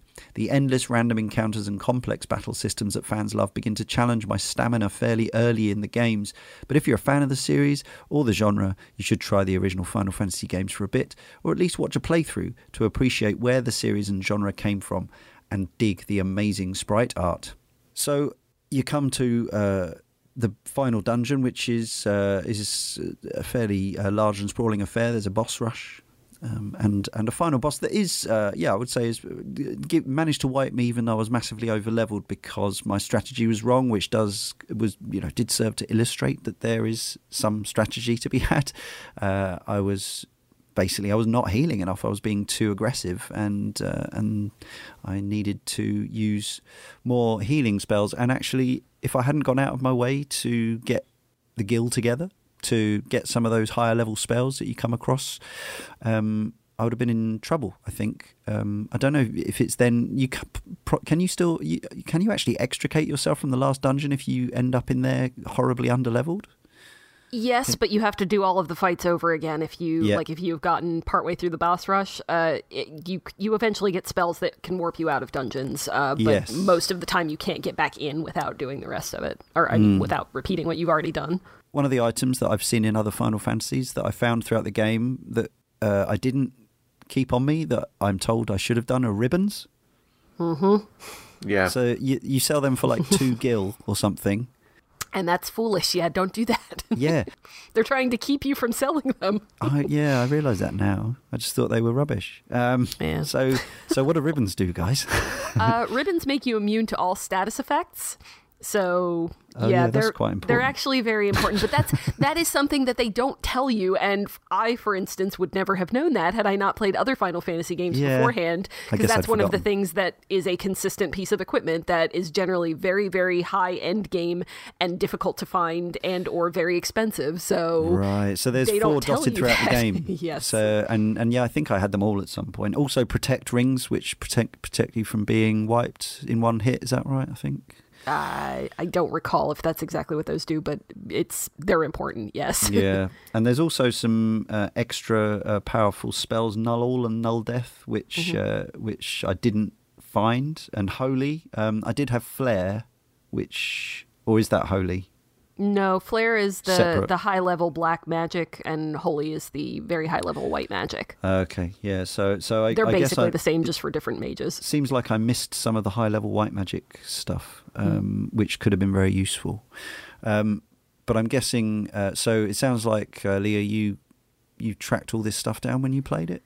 I did, but I will, of course, say that I used walkthroughs to get to the higher level stuff. I'm not shy about doing that in Final Fantasy games because I think that a lot of it is kind of obscure. And, again, that's something that I've mentioned before is something that I don't generally hesitate to do in any kind of game. So it's just whether you want to... whether you want to be going around and searching out everything on your own, or whether you want to find things and not have to do that. It's what kind of time you have. It's what you like to do. So I don't think there's anything wrong with either way. I completely agree. I think we've had conversations about save scumming, which is not really an issue here, or certainly on the GBA version, you can save absolutely anywhere. And I sort of had this thought. As I was playing it, referring to a walkthrough it quite a bit. I was thinking, is this the right way to do it? Again, as usual, we have time factors to consider about getting these games completed, but I wonder that again, was I missing out on a certain level of satisfaction from figuring out where to be next? But actually, weighing it up, I figured I was probably just missing out on hours of getting lost and random battles and getting frustrated. I feel like you can justify a walkthrough with a game like this in the sense that some of it's just, it's like someone's told you where to go. Can you not conceive that in this game world you did buy a map or met some old guy who said, oh yeah, you definitely need to go there to do this thing? So I don't know. I personally get more satisfaction out of the execution of these kinds of things rather than just having to run around and find what to do. That to me is more frustrating than it is rewarding. So that's kind of why I go for walkthroughs if I'm having difficulty in any kind of that capacity. Before we get on to John and his post-game stuff, Josh, how much of the kind of regular game content did you how leveled were you going into the final areas, and how much of this good gear had you kept hold of or were you utilising? So I was using a walkthrough that kind of specifically was aiming to give you like an efficient but kind of making sure you were powerful kind of playthrough. So you were barely playing the game at all, Josh. Yeah, basically. But I needed it, sorry. But yeah, so it ignored most of the kind of like, you can go and get this if you want, but honestly, it's not going to help you long term, so just skip it. And it kind of focused in on stuff like making sure you got the piece of material to make create Excalibur and stuff like that, because that helps you in the final dungeon, having a really powerful sword. Making sure I had Full Life, which is a white mage spell that, unlike the regular life, which just resurrects people with 1 HP, this resurrects them with full HP, which is incredibly useful in that final fight. Yeah, weird, right? Yeah. So I did end up having a lot of the kind of high level spells and high level equipment, but that was only because I was using a walkthrough that was specifically targeting the more important high level equipment. So I feel like we may have learned some valuable lessons for the future of this series of games early on, in terms of what are good things to Don't seek out. sell your ribbons. Don't sell your ribbons. That's my 3-word review. Don't sell ribbons. Good. I like it. I'll remember that forever. So, John, you not only got to the end of the game, but so there's a little cutscene certainly on the GBA version, I assume all subsequent versions. When you complete an area, there's also a little like a dark kind of ornate door that opens up somewhere else in the game. Is that the areas that you then go into to fight all these extra cool monsters that weren't in the original game? Yeah, that's right. It's something called the Soul of Chaos, and it speaks to how little the story is particularly important, in that I don't really understand what the Soul of Chaos is or what you're doing, but what they essentially are is, after you've beaten each of the 4 fiends, it opens up I'd say a sort of a mega challenge dungeon that's roughly based around it, and they've all got, each of the 4 of them have got ridiculous numbers of floors in the dungeons. I think the shortest ones have got 10, with bosses at the 5th and 10th floor, and then one of them has 36 levels in it, with 4 bosses throughout. And they're notable in that, on one hand, it's interesting, the 4 of them each contain a number of bosses from Final Fantasies 3, 4, 5, and 6. Oh, cheeky. So, that's as somebody who's not actually played any of those games and don't have the reference for it, I still thought it was quite strange when you're Fan going into service this failure, dungeon. though. And Right. it's, I mean, obviously, done miles after any of those games, like best part of 10 years after even Final Fantasy VI. But it's quite weird to suddenly find yourself fighting a disembodied train car. Yeah. Okay, so they were all redrawn for these versions, presumably as well, or somewhat. Yeah. They've all got the same art style as the rest of the game. So yeah, especially the early ones. That was Final Fantasy 3 was still on the NES. Yeah. Or did that one? Yeah. Yep. Yeah, it was NES. Yeah, so this explains why, even though I played for 30 hours and got up to level 59 or something, my bestiary was only 62% complete. Yeah, there's a lot of extra stuff, and the dungeons also have even further down the line versions of the previous enemies. So you might have seen 3 types of crazy horses before, but then there's a 4th one in these dungeons as well. I see. So it gets worse. And if you want to do all of it, you have to go through them multiple times as well, which is even more annoying, because they'll have, so say for example, the dungeon that has 36 floors in it, there'll be a boss on floor 18 and then one on 36. And when you get to each one of those floors, there's basically 2 gates you can go through, and one is one boss and the other is the other. So if you want to get everything, you got to go through it twice. And wow, I can hear crazy. Josh thinking this sounds like something he really wants to do. Oh, you wait until I get onto the Labyrinth of Time. Okay. I know what That's I'm doing even during worse. my Christmas vacation. Yeah. So, again, this sounds so leading, and I really don't mean it in any sort of disparaging way, but what was the hook here? Well, like, what, apart from the bestiary, what was the end game? What was the end goal? Just to say, is the Everest thing because it was there, or was there some? It's just think like so. once you started doing it, you just had to keep doing it.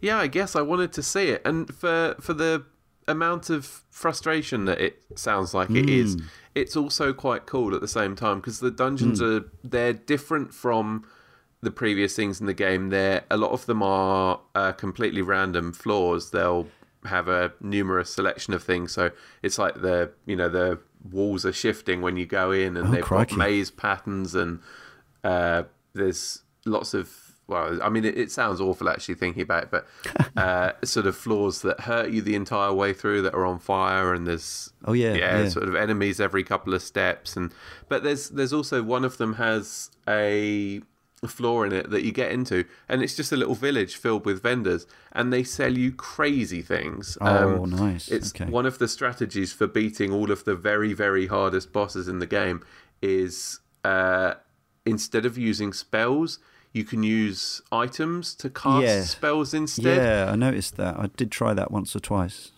And it means that any character can cast it. So instead of having a white mage who's got the very, very highest level heal spell, you find this staff that uses it. And if you get 2 of those stars, which I think there are 2 in the game, you can use that twice in each round of turns, and it doesn't use up any MP. So you can do some quite cheeky things, like there's an item called the White Robes, which casts a spell that I think it's called Invisibilera or something like that, and it raises your party's evasiveness, or I can't remember if it's the party or the character, but there's 1 in the entire game, unless you get into this village full of vendors where you can buy another 3. So when you're then in the boss fight at the end that keeps casting a spell that does massive area of effect damage on all of your characters, you can go through the first sort of 10 rounds, 12 rounds of this fight. You can just keep casting this spell until almost none of their attacks actually hit you. Goodness me. So this was like half your playtime was this whole thing, and so you've got like procedurally generated spelunky dungeons kind of thing. Yeah, to an extent. And you've got so lots of ridiculous bosses, and they're all way harder than the rest of the game. Yeah, I was going to say, I bet to clear this, do you have to have everyone at 9 maxed out everything kind of thing? Is this is that where you're headed with this? I think to some extent, I didn't ever get to max level. I think because the way it works out is you unlock one of these each time you beat one of the 4 fiends, and the way that I went through the game, I moved on to one of the dungeons roughly as I went. So I had done all 4 of these by the time I actually beat the final boss in the game. And the final boss is a cakewalk, because at that point, even though I flipped through the bestiary earlier, just looking at the stats and stuff on it, and you go through, and it's got the 4 bosses, the 4 fiends. Then it's got like the extra versions of them from the boss rush, and then the final boss. And they go up, and they sort of go up incrementally. From the first time you fight the Lich, he's got 1200 HP, and that goes up, and it goes up. And finally, after all 8 of them, the second version of Tiamat that you fight has 5,000 XP, and then Chaos has 20,000. So it's a huge jump at that point there from this boss rush into the final boss. But these challenge dungeons, there's 2 bosses in particular. I think they're from Final Fantasy 5 or 6. It's a robot thing called Omega and a big dragon called Shinryu. And they've got 50 or 60,000 HP. So they're massive sponges at this point. So I guess this is all like the stuff that people may be more familiar with from 7, famously. You're getting Knights of the Round, breeding your gold chocobo and all that stuff. This is, I suppose, the kind of retrofitted equivalent of that stuff. Yeah, I guess. I've heard lots of people talking about the fights against, is it Emerald and Ruby weapons in 7? Yeah, that's right. And the ridiculous things that you have to do to get them. I suppose this is the cipher for late that. game stuff. Yeah. And there are, you will see coming back, specifically multi-level dungeons. That's a thing that I don't know if it's in all of the Final Fantasy games after this point, but I know that it's in a pretty large number of them.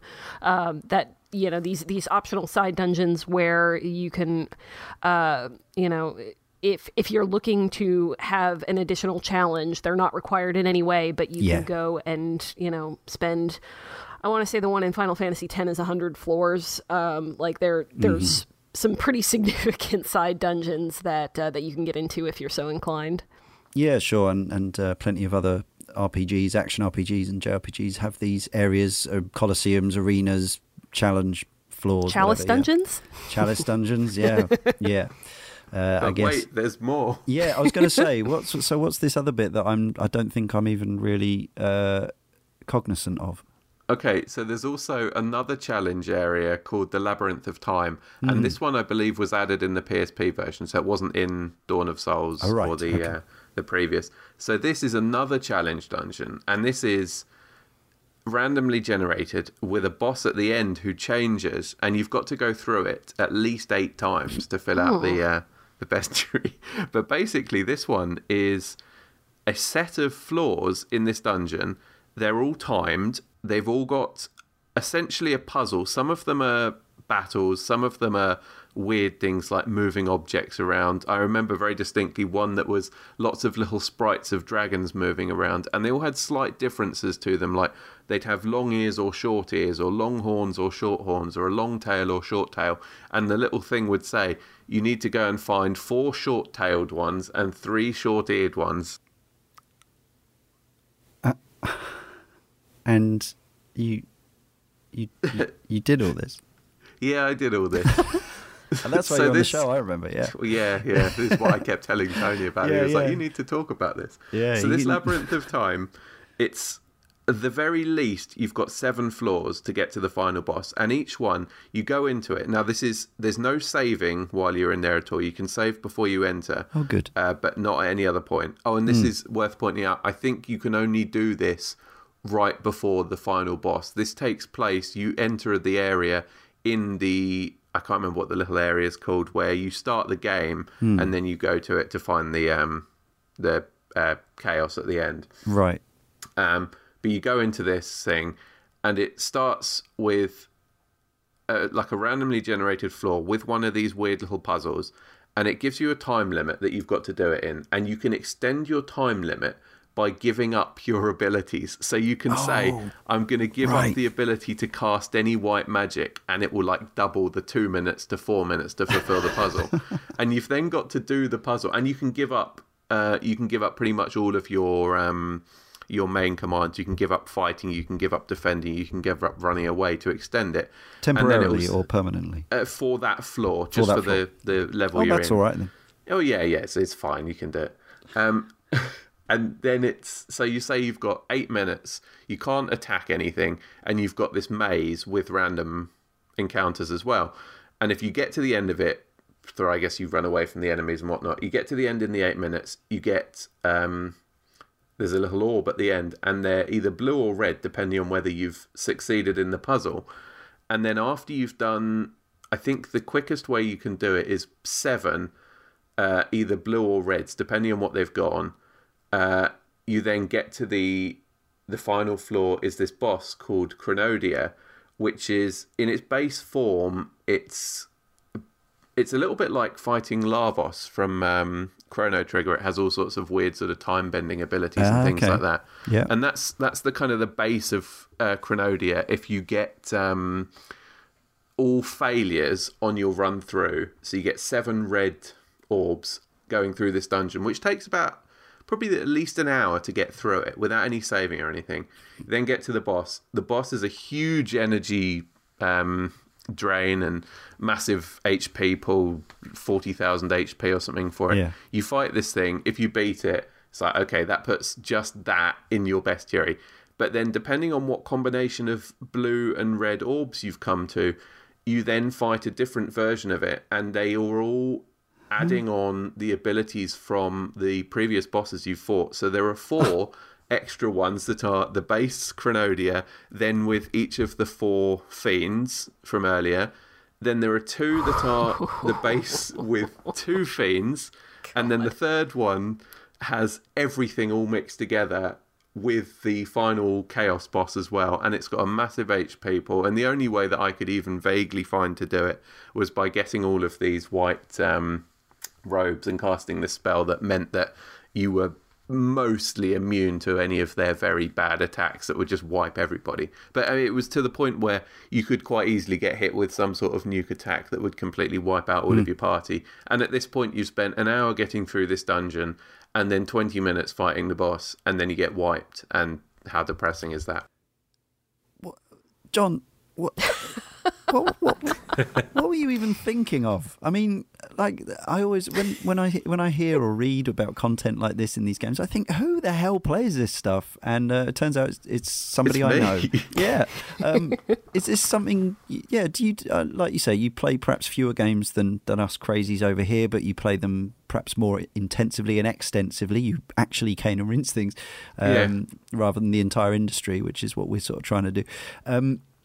Is this normal? I'd say this is fairly normal. I will put a lot of time into things. I mean, some of it is just thinking, I want to see the content here. Some of it is, I want to get, especially with a game that I enjoy, I want to get a lot of value out of it. For big example is, all of the Souls games that I've played at least 3 or 4 times through and done various new game pluses. And I just want to see things. I want to see the different bosses. I want to try different tactics on things. Sure. And it sounds absolutely insane, and it is to some extent. I was looking at this earlier.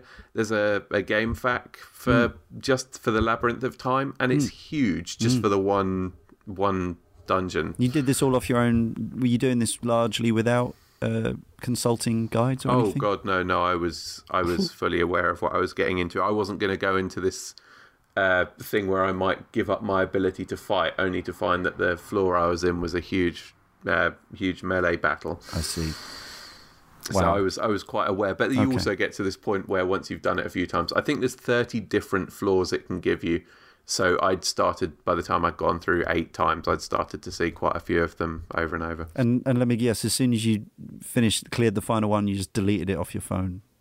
Well, I no longer have that phone. So you haven't even got that bestiary anymore. No, it's gone. Oh man! I know. No.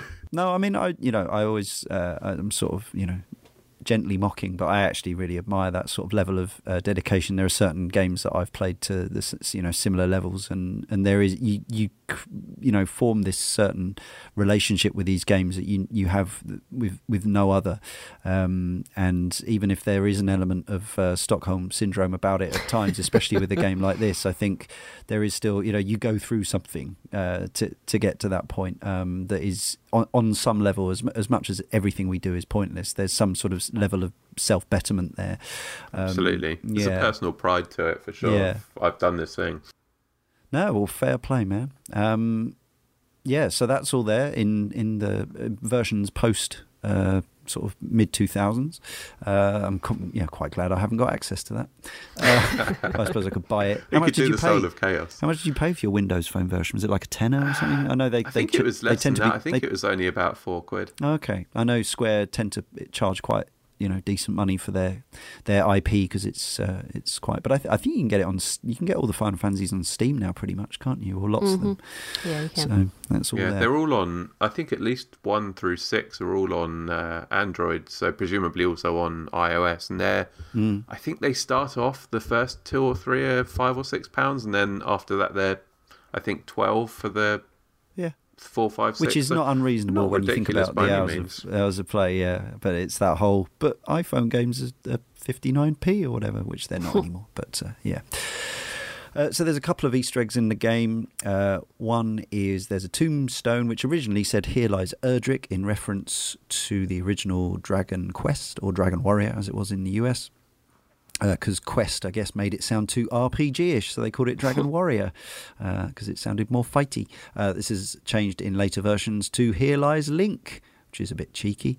There's also an Easter egg which I found out about today. If you get on the airship, yes, that's another Final Fantasy staple that was there from Game 1. You go from walking to boats, to bigger boats, to airships.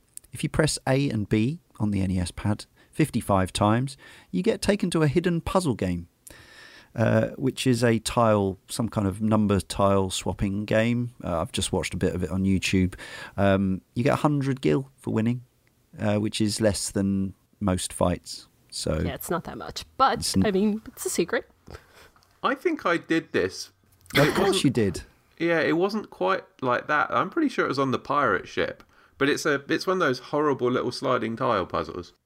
Yeah, I hate those. I never actually found this, so this was actually a new thing to me. Yeah, I had to hold the screen with one finger and tap it some number of times with the other, and then it takes you to this horrible little sliding tile puzzle, and it's crap. Actually, yeah, it does look like it's on the. I think maybe that text is wrong. I think maybe you're right. It's on the boat. Anyway, we have some 3-word reviews from people who probably didn't do everything that John did. But maybe they did. Who knows? Somebody had to do it, right? Somebody had to do it. Well, we're glad you did. At Kana Rinse on Twitter. Chris Worth says, beautifully laborious slog.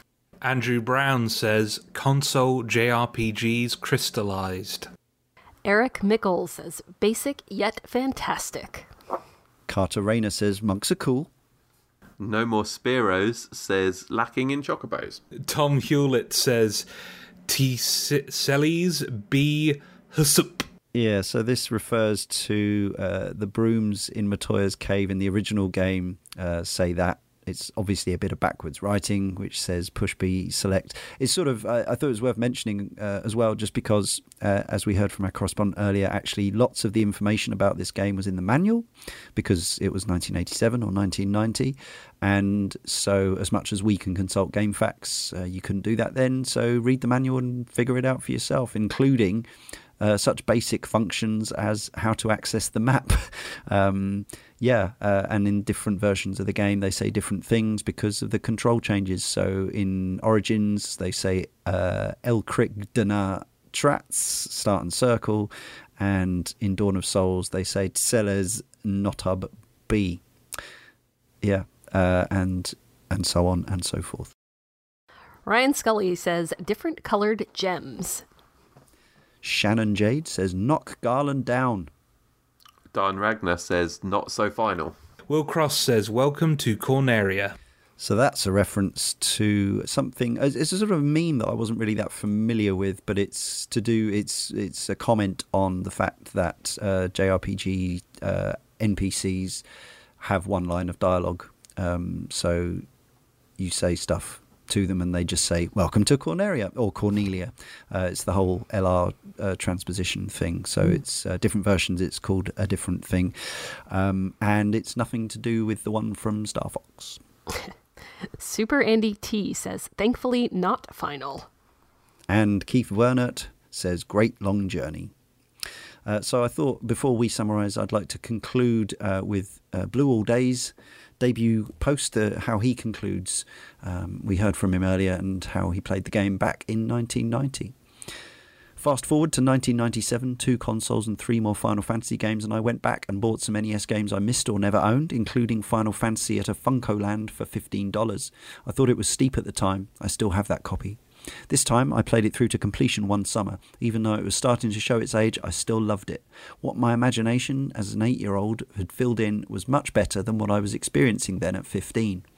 Defeating the 4 fiends, finding the rat's tail, upgrading characters, finding an airship and confronting chaos are so memorable as events that the lack of story doesn't quite drag it down for me. The game is more about objectives than narrative. Go get this, go fight that, bring this back, etc. In that sense, it's not much different from many open world games today that are asking you to get this and do that with flimsy narrative reasons. I pressed on through the increasingly sluggish grind and finally got to the end, a giant yellow demon that fills the entire enemy display box. That final battle is punishingly difficult, and I remember barely scraping by with a couple of my party members left. Some nonsense about a time loop being closed and no one knowing your accomplishments was a bit meta and on the nose for beating a game, but at least it's better than the simple "congratulations" you got at the end of most games from the late 80s, early 90s. I think this game, though important historically, is best left to be remembered. I don't think I can recommend people play it today. This is a gaming touchstone for me, and I will always love it, but mostly for the memories. I do think some things still hold up, namely the character designs, the freedom to choose your party, and the music. But there are too many archaic systems, too much grinding, and so little story that it's practically unplayable. I wouldn't expect anyone to grind through a game like that today.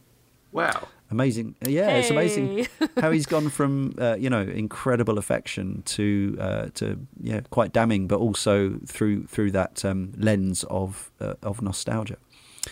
Yeah, so, Josh, I'm going to let you summarise first. Would you actually recommend that people play this? I mean, I can't recommend this. I don't think Final Fantasy is a bad game. I never really hit any walls with this, really. At least any walls that couldn't be overcome. Not like Zelda 2. Yeah, oh god, yeah. That couldn't be overcome with just some kind of clever item management and just grinding, basically. It's just it feels so skeletal to me. It is the series at its most bare, and if the combat and all of that stuff is enough for you to engage with a Final Fantasy game, fair enough. You'll probably have a good time. I think there's enough here, and I think the art style has its own charm and all of that stuff. But I kind of need the characters and the story and all of that stuff to push me forward. So it really depends on what you're here for. If you're here for story, no, sorry. Okay, I was playing this mainly for a history lesson and for my own sense of closure and conclusion and education and all this stuff, and I certainly got that. And I think I've even picked up some tips for the later Final Fantasies that I want to go on and play. I have this weird thing where I want to try to play everything, or not everything, but most things, and that includes the Final Fantasy series. So I have now completed one of the Final Fantasy series. It was the first one. I was bored at times. I have to say. It did not always feel like an appealing proposition to turn on my GBA Micro and play. But having said that, oftentimes once I'd actually turned it on and I'd got into the swing of things, I had a perfectly nice time, and I did get hooked into the upgrading gear and making your numbers go up kind of thing. I don't think I would have enjoyed it at all, and I probably wouldn't have finished it without a walkthrough. There's too many obscure moments of assuming you know where you need to go and things like that. Which are obviously eliminated really by having some kind of guide to the world and telling you where to go next and what to do. I did try to, I wasn't doing a basically, button push by button push walkthrough. It was a kind of just steering you in the right direction where the game doesn't kind of thing for the most part. So yes, it's one of those where I say I'm glad I've finally completed it, I'm glad I've played it, but I wouldn't strongly recommend that people go back and seek it out unless, like me, they enjoy the sort of history lesson aspect of it. Leah? Yeah, so this is going to come off as the most lukewarm recommendation ever. So I'm kind of on the same lines as Leon. You are. I I think that it is a good thing to play as kind of a history lesson or as kind of some perspective if you enjoy this genre. It really, for me at least, is fascinating even now to go back and to see kind of where all of this started. But without several caveats, I can't really give it a wholehearted recommendation. I would say use a walkthrough. I would say maybe consider playing the easy mode version if what you're looking for is just kind of to get an experience as to what it was. I would also maybe recommend don't be afraid to quit and go to YouTube if you find that you're not enjoying it, because it is a lot of grinding and it is a lot of things that will feel very dated kind of no matter what version you're playing. If you don't mind that, if you like older games, if you like the Final Fantasy series, it might be worth giving it a shot, but I wouldn't go in with too many expectations of it holding up as a modern game. Fair play. Or you could be like John, a complete nutball. John. Is that fair? I think there's definitely an element of truth to that. I say it with affection. So, John, I mean, obviously, I'm not trying to downplay the amount of enjoyment you clearly got out of this at all, but I'm interested, given the amount of play you got out of it, would you actually recommend our listeners check it out? I think it's a very tricky one to recommend, and the situation that I came into this from is probably not where anybody else who would be interested in playing Final Fantasy 1 sits. I played this 4 years ago or so. Yeah. At the time, I'd had very little experience with other JRPGs. In general, I'd only played one or two 8-bit, 16-bit ones before, and it was just something that I saw in a sale. I think I had my phone. I thought, I could get this. I could mess about with this, and I was going on holiday, and I knew that I could play it while I was in the middle of nowhere in Scotland or wherever we were, thinking, I can muck about with that for an hour in the evenings. And I found it much more enjoyable than I was expecting. I sank into it very well, but I also didn't have any of the hang-ups that people who might have played 20,000 other games similar to this and more recent and better than this have also played. I think I have also now gone on and played a handful more JRPGs, and I would say that it's even standing up against similar type JRPGs. I mean, something like Chrono Trigger, Earthbound, they just blow this out of the water now. Okay, both of those are 5-6 years older than this, or newer than this, but it's difficult to recommend unless you're in that very specific position of, I don't have any previous expectations, because, it probably does fall down in comparison with its peers. But for what it was worth, for the cute graphics and the really nice soundtrack, and hearing the Final Fantasy themes that I'd heard in other places but never actually played a game with them, I really got into it. And I'd recommend it, but with lots of things to bear in mind. All right. Well, it remains for me, Leon, to thank Josh, Leah and John, as well as our correspondents, and to all of you for listening. And I suppose I can say that the plan is currently, without announcing the next volume because we haven't fully scheduled it yet, the plan is to cover one Final Fantasy game every other month for the next year at least, possibly the next 2 years. So yes, your calculations are correct. If all goes to plan, in a year's time, probably just ahead of Christmas 2018, we'll be doing Final Fantasy VII. There's a lot of grinding ahead of us. But we've jumped out the airship door now, so that's there's no going back in. Remember, if you've enjoyed this and our other shows and are looking forward to our future shows, including this epic Final Fantasy series, you can support us. Please do consider heading to our Patreon page.